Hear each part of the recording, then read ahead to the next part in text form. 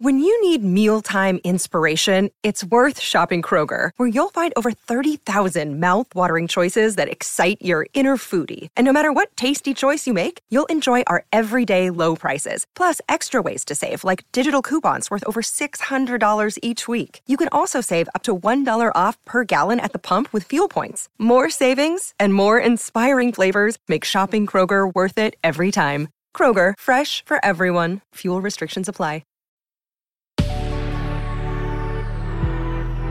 Good risings. I'm Jackie. And I'm Brian. And this is Grateful Grains. Welcome back. This week, we're taking a little time to reflect on work as it relates to satisfaction, to fulfillment, and to purpose. We got it started Monday with balance. Yesterday, we uncovered passion. And today, we're taking a look at the paradox of efficiency. Edward Tenner is an independent writer and speaker holding the titles of Distinguished Scholar in the Smithsonian's Lemelson Center for the Study of Invention and Innovation and Visiting Scholar in the Rutgers University Department of History. In his collaboration with TED, Tenner poses the thought, who doesn't love efficiency? Efficiency means more for less. More miles per gallon, more light per watt, more words per minute.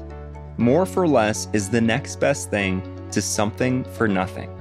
At the very same time, efficiency can prolong the evils they were intended to solve. Take electronic medical records. It seemed to be the answer to the problem of doctors' handwriting, and it had the benefit of providing much better data for treatments. In practice, instead, it's meant much more electronic paperwork, and physicians are now complaining they have less time, rather than more time, to see patients individually. It's just one example of when an obsession with efficiency can actually make us less efficient. Efficiency is, of course, an integral part of growth, so long as it's not taken too far. Tenner poses the idea that in line with efficiency, we also consider integrating inspired inefficiency. He explains data and measurement are essential, but they're not enough. We must leave room for human intuition and human skills. Tenner goes on to share aspects of inspired inefficiency. First, sometimes we take the scenic route. This is all about saying yes to serendipity. Ultimately, wrong turns can end up being productive if we stumble upon meaning along the way. Next, get up from the couch. Sometimes it can be more efficient to do things the hard way. Tenner considers the internet. It's wonderful to be able to control lights, set the thermostat, even vacuum the room without leaving one seat.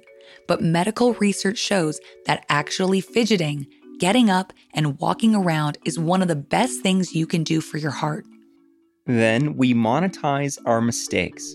Rather than immediately perceiving every accident as a great mishap, we take the time to imagine how it might be additive in some way instead. Next, Tenner suggests that sometimes we should try the hard way. Psychologists call it the desirable difficulty. Taking detailed notes with a keyboard would seem to be the best way to grasp what a lecturer is saying, to be able to review it verbatim. However, studies have shown that when we have to abbreviate or summarize what a speaker is saying, when we're taking notes with a pen or a pencil on a paper, we're processing that information differently. We're making that our own, and we're learning much more actively than when we're just transcribing what's being said. Tenner reminds that we should also pursue security through diversity. Monoculture can be deadly. Remember, our environment is constantly changing. If we all have the same skills, we all have the same weaknesses. We're easier to overcome. We have no way to tell who we're going to need in the future. We need to supplement by looking for people with various backgrounds and various outlooks. Finally, we can achieve safety through redundancy and human skills. We need multiple independent systems.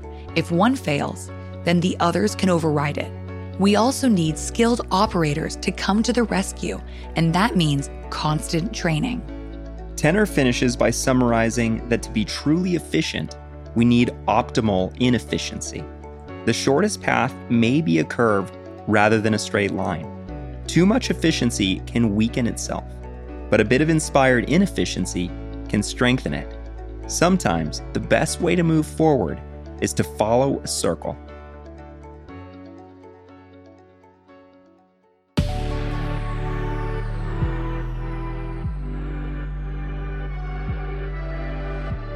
Thanks so much for joining us on Grateful Grains.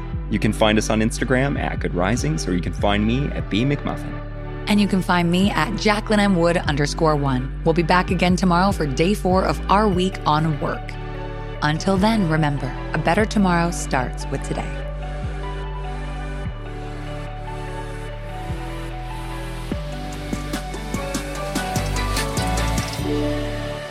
Good Risings is presented by Cavalry Audio.